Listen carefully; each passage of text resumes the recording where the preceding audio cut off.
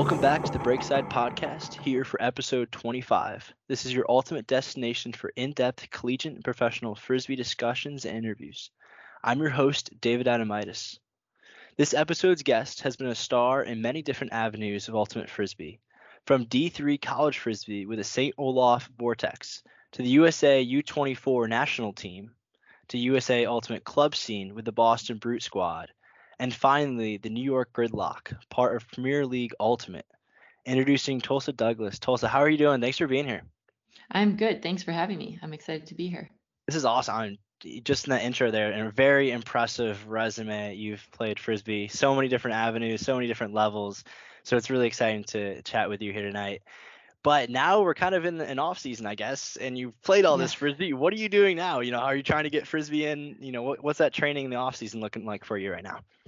Good question. In the past couple of weeks, I've actually been playing a lot of pickleball. That's sort of my my fun off-season sport. I have done a little bit of like lifting, biking stuff. I'll get more into that seriously in a bit, but I think just sort of like having fun and getting to do the things that I haven't gotten to do so much during the intense season. Oh, for sure. I'm a big fan of pickleball myself, so maybe we Yeah. should a whole different podcast for that because it's a blast in itself. Yeah. But yeah, let's stick on this kind of off-season training a little bit. You mentioned you'll get more serious as time goes on a little bit. It's probably a little soon for that. Got to let our bodies recover after the seasons. But what kind of time frame are you looking where you really start ramping up the off-season training? What kind of work are you putting in? hmm And I think it depends on the off season. So this year is a world's tryout year. And so those tryouts will happen, I hear, late February, early March. And so that sort of changes things because it's like if you're going to get a tryout for that, you got to be in sprinting, condition shape in February, March, which is not when I would want to be peaking, targeting for. So I think it's sort of a challenge, like how much in what shape do you want to be in then? Obviously, you don't want to get injured, but also you have to sort of plan for if you make that team, it's a really long season. It's the club season plus that, which is really intense in beginning of September, and then the club series and nationals. So honestly, I haven't quite like mapped it out for myself. I'm still kind of in the post nationals phase. But I do think that this part of the like cycle. I mean, I guess it feels like there's sort of a world's thing every year, but yeah, it's a little different. And it's different with having the pro season starting earlier too. So So I don't much know. Frisbee. Definitely, I definitely know. a lot to balance there. Yeah. You've had that experience playing for the national team. So I imagine you come in with definitely a certain edge of just, I would imagine a certain calmness that you've been through this tryout process before. What does that mean to you? How does that affect you kind of preparing for this tryout process? I'm sure there's a lot of people first time experiencing that. It's probably a lot. It's probably a little intimidating as well. Just walk me hmm through this process. Yeah, good question. And I attended the 2020, I don't know, senior national team. I don't really know what you call it, tryouts, as well as the U24 tryouts for my cycle. And then I did U20 tryouts and didn't make that team back then. So I think having those different cycles and different levels of national team tryout experience, definitely it's an advantage to have been to the tryouts before, know sort of what types of things they might do, what to expect. But really, I think just sort of a lot of it is about mindset and having a plan for like what you want to show of what kind of player you are, what you can contribute to the team as a teammate. Um, and I think a piece of it is just like having fun. So when I went to the 2020 cycle, I got to play, I mean, everyone plays, but in the mixed tryouts with like a bunch of people that I know from just seeing them play, but getting to play mixed with them was super fun. And I was like, oh, this is cool. So I think just sort of like being open to the experiences, and it's like really fun to go and compete with a lot of really good people, but also just like people that I've either been teammates with in the past or friends with from other things. So I think, I don't know, just like trying to not put too much pressure on one single weekend. Definitely. And you mentioned that mental side. I think if you look at any sport, if it's frisbee or if it's pickleball, right? I think so hmm much of a sport is the mental side. How do you prepare? How do you keep yourself composed while it's in game time? Especially if you're down in a game, right? How do you fight yourself? How do you be resilient in a situation? hmm could you share what is your kind of prep going into game day situation? You've been in many of the top games at different varying levels of ultimate. National. You're a championship champion at many different levels here. How do you get yourself mentally prepared for these games? Yeah, I think definitely experience helps. And I think almost you're preparing throughout the season. So one thing we talk about on Brute is having practices be harder than games or tournaments. So we show up to a tournament and we feel like we've played against the best defense. We've worked super hard in practice. So I think that sort of physical preparation and also it's like the mental challenge of playing against really good teammates over and over again, I think is definitely a piece of it. Thinking about this year, I think one special part of like the semis and finals of nationals is that you're just playing one game per day. And so you sort of have like we won quarters. Well, we had to play the pre-court. Wait, I don't even remember, but we had to play two games on Friday, which in my first couple of years on Brute we didn't. We'd always played like 3-1-1, which was nice. But to have the time to sort of like celebrate that you just won and you're going on to the next thing and then start preparing. Like basically that's what those under 24 hours is like thinking about some strategic stuff, but really sort of I think at nationals a lot of it is recovery and giving yourself mental space to be ready to like lock in again the next day because it's like it's you can't be on the whole time. And so I think leading up to like the semis and finals for me mentally is about like reminding myself of my role and what my skills are and really playing within that and knowing like here's what I can contribute, and if I do this well and I trust my teammates to do these other things well, like we're going to be successful. And I think being careful not to get into like I have to do everything, or if I think a lot of like what you're talking about with this mental resilience stuff is like being prepared for things to not go well and like how you respond. And so recognizing, for example, we're playing Fury in the semis. There's no way it's going to be an easy game. Like they're not just going to roll over and give it to us. So being really prepared for like, yeah, I'm probably going to throw a turnover at some point based on my role. I'm not going to be perfect. Or like, yeah, I'm going to get beat on defense at some point. And how do I not let those mistakes or like instances of challenge make me crumble, and how can I continue to respond and like keep choosing to do the small things right and knowing and trusting that that will all come together for success in the end. And all these games you're talking about, this is from when you play with Boston Brute Squad, and you guys Mhm. won the club national championship just about a month ago now. So, congratulations to that win there. And this is your first season with the Boston Brute Squad, and you guys have been a team historically that's performed at the highest levels. Talk to me about what the culture of the squad is. You mentioned just a little bit of it. You hinted there is just making those practices harder than actual game day. So it sounds like a Mhm. very supportive, very hard work driven culture. But share with me a little bit more about what's going on. So I started playing for Brute Squad in 2017, and at that point I was still in college at St. Olaf. And so it's been cool to both grow as a player and sort of become a veteran. Like this year I was in the top 5 people who've been on the team for the longest, which was sort of shocking to me. But just thinking about the culture. So I joined in 2017. We lost in the finals on Universe to Fury. The past 2 years, Brute had won. And then in 2018, we also lost in the finals to Fury. And then on Universe. And then in 2019, we finally beat Fury in the semis and then went on to win. So I think your question about like the culture, my perspective on it, I think kind of changes. Like the first year I was a rookie, I was in college, I was pretty oblivious and unaware of things. And like, I think that was great. And I think as I've become a more veteran player on the team, I've had a bit more of a hand in shaping the culture.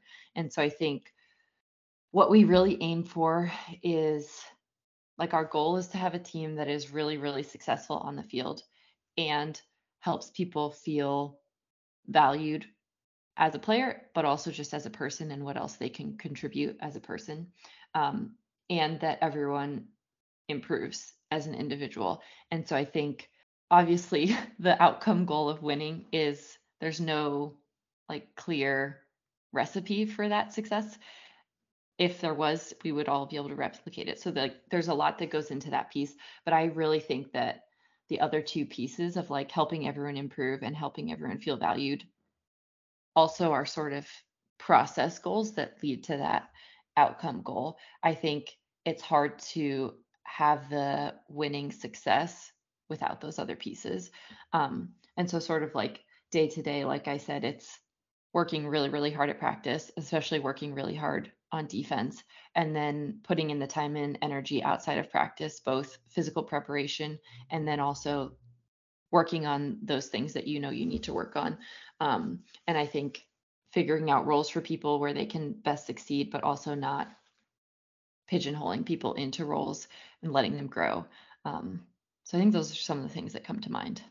Yeah, you can take, I think, some of the best players out there and put them on a team, but if there's not the chemistry, if not the culture, it won't Yeah. reach its full potential. It means so much to a team, especially, hearing a little bit of story of this team is coming up short, just barely short this couple of Yeah. years. That can be devastating. And you look at my own experience, I played D3 in college, and my senior year was, our best year, and we were lost on Universe Point to go to nationals. And, like, I Mm, still feel that.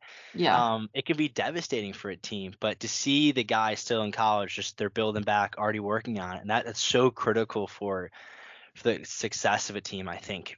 And I think something very interesting with your story, you mentioned you began playing on this very highly talented club team when you were still in college, which Mhm. I think presents a whole different array of challenges. How did you manage, normal college life, your classes, your, commitments at, at the college level while also playing at this very high level with a club team?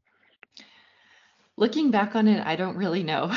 um, I think one thing that sort of goes back to your brute team culture. So I would fly back and forth. I would go to like a tryout weekend in the spring, and then I was in Massachusetts in the summer, so that was easy. But then, college starts up again, and I would be flying back and forth. And my first 2 years, Brute was like, okay, you can only come to a certain number of weekends this fall. That makes sense. You don't need to come to regionals. You should come to a practice weekend instead because we'll get more out of it to have you there than at regionals, which is like regionals is so fun. And that's where Brute was at, was like practice is harder than regionals. I don't know. I think the balance was just in like doing my homework on the airplane and I mean the benefit of it is like playing college and especially where I was at, it was like I got a lot of playing in.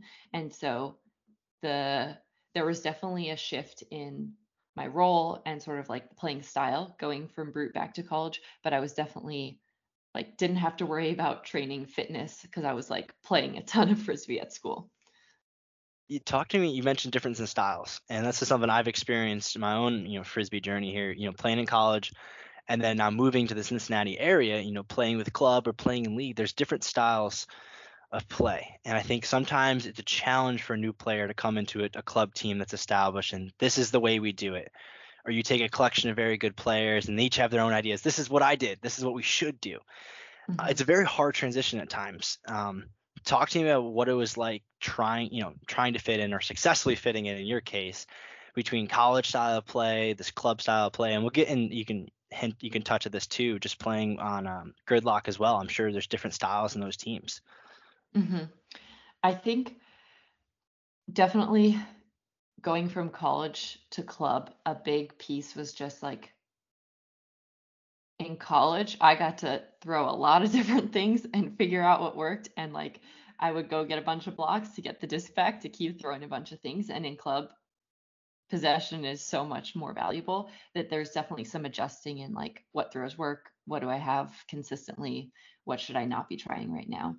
Um, and a second piece of it is that I think I've identified that as a player, I'm very much a systems player. I like to do what is expected and be really consistent. And the downside of that is that I'm working on my creativity and Mm. becoming a more unpredictable player, like reading the way things are happening and adjusting. But I think that trait in me was helpful in adapting to brute. It was like, okay, here's a system and like I'm gonna play it and fit in it. So I think that part was helpful, but I think you're right. Like when you play on a team where it's a new team or people are coming from a lot of different places and the system isn't so set, it's definitely harder. But one of the things that I really liked about Gridlock was we pulled people from, at some point we had like 8 or something different club teams represented on Gridlock. And so, especially this past year playing with Gina Cartagena from Revo, I was like, learned to look in a lot of different spaces or make cuts in different ways. And so I think it is super valuable to also play with people who are like going to push your system and do something different. Definitely, you can't be afraid to get outside of your comfort zone in frisbee. I Yeah. think I Mm-hmm. relate a little bit with your systems. Like how I viewed my role is I just want to get move the disc up the field and minimize the turnovers. Just take care of the Yeah. disc with everything I had, and you sacrifice creativity sometimes with that. Mm-hmm. But like you said, possession is so key in these games. I want to shift our conversation a little bit to your time with Gridlock. Gridlock is one of the teams in the Premier League Ultimate group. Something I will admit I wasn't hugely familiar with coming into this interview. I researched it and learned a whole bunch. But would you just share what is this league all about and what you're doing with Gridlock? Mm-hmm. So the league started in 2019 officially, and it was made up of a couple teams that had created the first women's and non-binary gender inclusive um, league. Well, I guess they'd started as just individual teams in 2018, sort of in response to the AUDL and there being a lack of opportunities for women's professional players. And so the league started in 2019, and Gridlock was one of the first teams in the league, which was super cool. And then the league added some teams. I don't have my timeline exactly right, but I think in like 2021. And it was definitely challenging to have the league have started in 2019 and then have the pandemic hit. Um, and so we came back like in a partial season in 2021 and then to a full season in 2022 and 2023. And yeah, Gridlock this past year made the finals, which was super sweet. That's incredible. How did Yeah. you find your way onto the Gridlock roster? Yeah, so the team was starting in 2019 and there was sort of, like conversation going around the New York Ultimate community. And that point, 2019, I was living in Boston, but my partner lived in New York. And so I was sort of like back and forth. And I had a Brute teammate, Cassie Wong, who was like, should we do this? And we sort of talked about it with a couple other people we knew. And we were like, yeah, we'll try out. And then we made the team. And then sort of from there, it was like Cassie and I captained that first year. And then we kept going. That's super fun. And something on my side, like, I've learned a lot about the growth of the AUDL and the struggles that I think any new sports league goes through. So I Hmm. imagine, PLU is also going through just growing pains. Yeah. Can you just talk to me about just the challenges that present itself when anything new starts, but in this case, when this new frisbee league kind of going through these growing pains, what is that like? Yeah. And I think, like you mentioned, I also follow like a lot of other women's professional sports leagues. And I think it's super interesting to compare leagues at different points in time. And so the PUL is only 5 years in, which is a super young Very, league very in new. Yeah. comparison to any other professional league. Um, but I think personally, I see the growing pains as sort of being like this balance of sustainability. Like, the goal of the league is to increase the visibility of women's and gender expansive ultimate. And so how do we keep the league alive? Like that's the only way that this is going to be visible is if the league stays alive and continue to grow at a rate that is like reasonable. And so I know that there's been chatter around like the fundraisers that the PUL has done because it's been a lot of community funded and that to me is not sustainable. Like people aren't going to be able to just keep donating year after year to keep the league going. And so I think like fundraising and where income is going to come from is a big piece of it. I think there's definitely a market for sponsorships, especially in sort of like this mission driven like vision. So thinking about, yeah, it's maybe not an investment in the league, like you're going to get your money back in 5 to 10 years, but can you find people who will invest because they believe in the mission of the league and what the league is trying to do? Um, so I think those are some pieces of it. I think there's definitely like growing pains around where and what teams show up. I think something about the PUL that's unique is that a lot of the cities that have PUL teams don't have top club teams in the Mm. women's division. And so I think that's a cool thing. And I think it also means like the product maybe isn't the best product. I don't know. Mm. Some people may not like that I say that, but yeah. It is interesting though. It's you look at, I'm more familiar with the AUDL, and those Mhm. teams have good bases of frisbee around it that already exist. But I do think something that could be a good benefit here is I was looking at where some of the teams are located, and like there's a team in Indianapolis. You also have the Alley Cats in Indianapolis. So there are teams where in the PUL where there are AUDL teams in the same city. So I imagine Mhm. that can create, a great atmosphere feeding off each other because they're both in a place where they need to grow and they're looking to grow. So I think that's a really strong positive. But it is an interesting point that you bring up. Just the club scene for the women's side isn't as strong in some of those cities. But Gridlocker, New York, you have New York Empire, and there's other club teams there as well. It's a great frisbee community down there. Can you talk to me a little bit more about just the frisbee dynamic that you've experienced in New York? Yeah, I think Gridlock has been a really cool experience and that has brought together a lot of people who play both in the women's and the mixed division to play on one team. And so I've made a lot of frisbee connections through Gridlock, which has been really cool. The other thing I do in New York Ultimate is play Goalty, which is super fun. There's a good group that plays in Harlem, which I've really enjoyed. But I think definitely there's a challenge for me of like playing club in Boston and living in New York. I definitely miss out on some of the like club scene in New York. I think the ultimate question here is how do you balance all this? There's so much ultimate Ugh, going on in your life. yeah. How do you organize this? How do you make it possible? Luckily, I have a couple other teammates who have lived in New York, and so I have people to commute with, which is huge. I'm not like driving up and back by myself.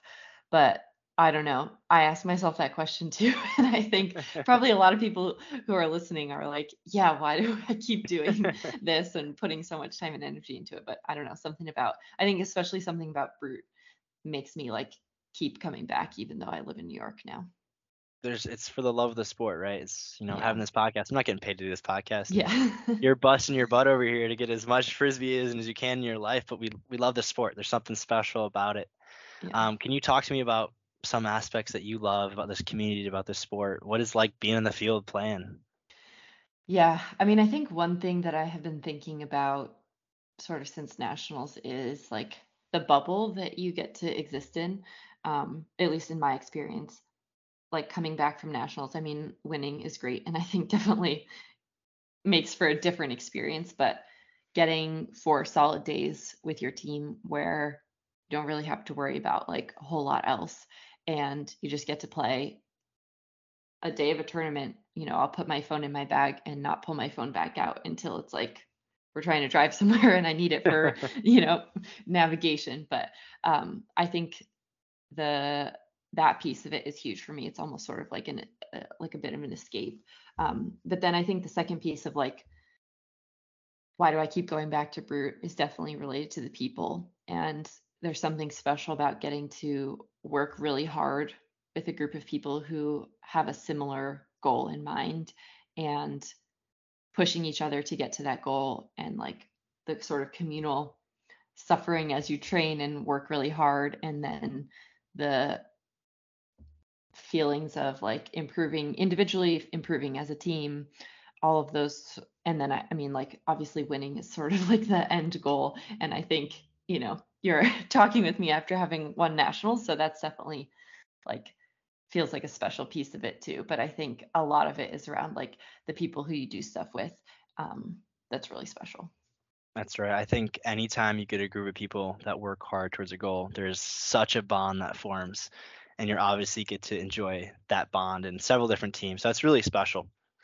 And we've heard how you've played a little bit in college, you played pro, you've played club, you've played in all these different areas. I think it begs the question: what level of frisbee is your favorite to play?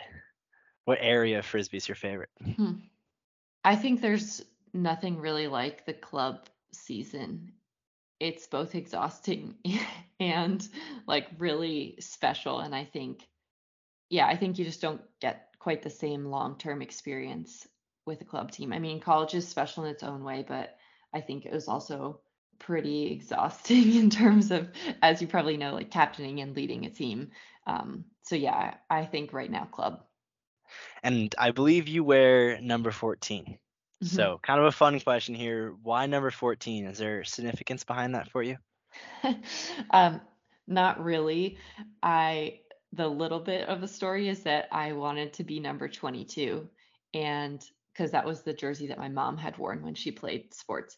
And when I didn't make the varsity frisbee team my freshman year in high school, there was somebody else on the JV team who wore number 22, so I had to pick a different number, and I picked 14. It's just this day of my birthday, so There you nothing go. super special. Then I had to stick with it. You can't go wrong from there. That's Yeah. awesome.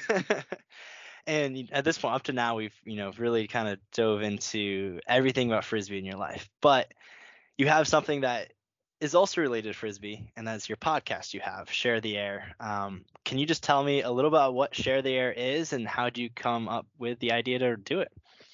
hmm So the idea came from me just like listening to a lot of women's sports podcasts.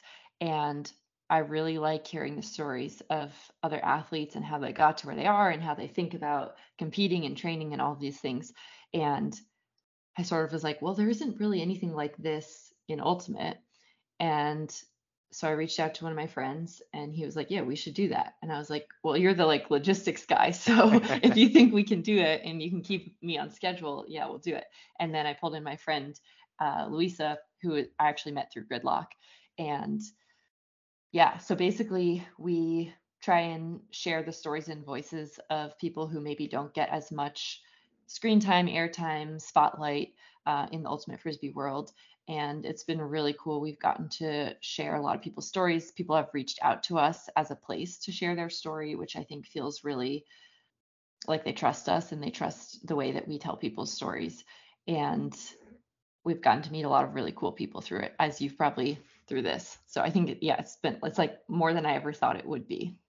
I think it's so fun. It goes back to the idea is people in the frisbee community are just very kind and receptive to this. I'm sure you've experienced in just reaching out and communicating with people. People are so receptive to an hmm invite to be on a podcast, which I'm sure for some people, if you're not used to it, can be a little nerve wracking. Yeah. But people respond with such kindness and willingness, so that's super special.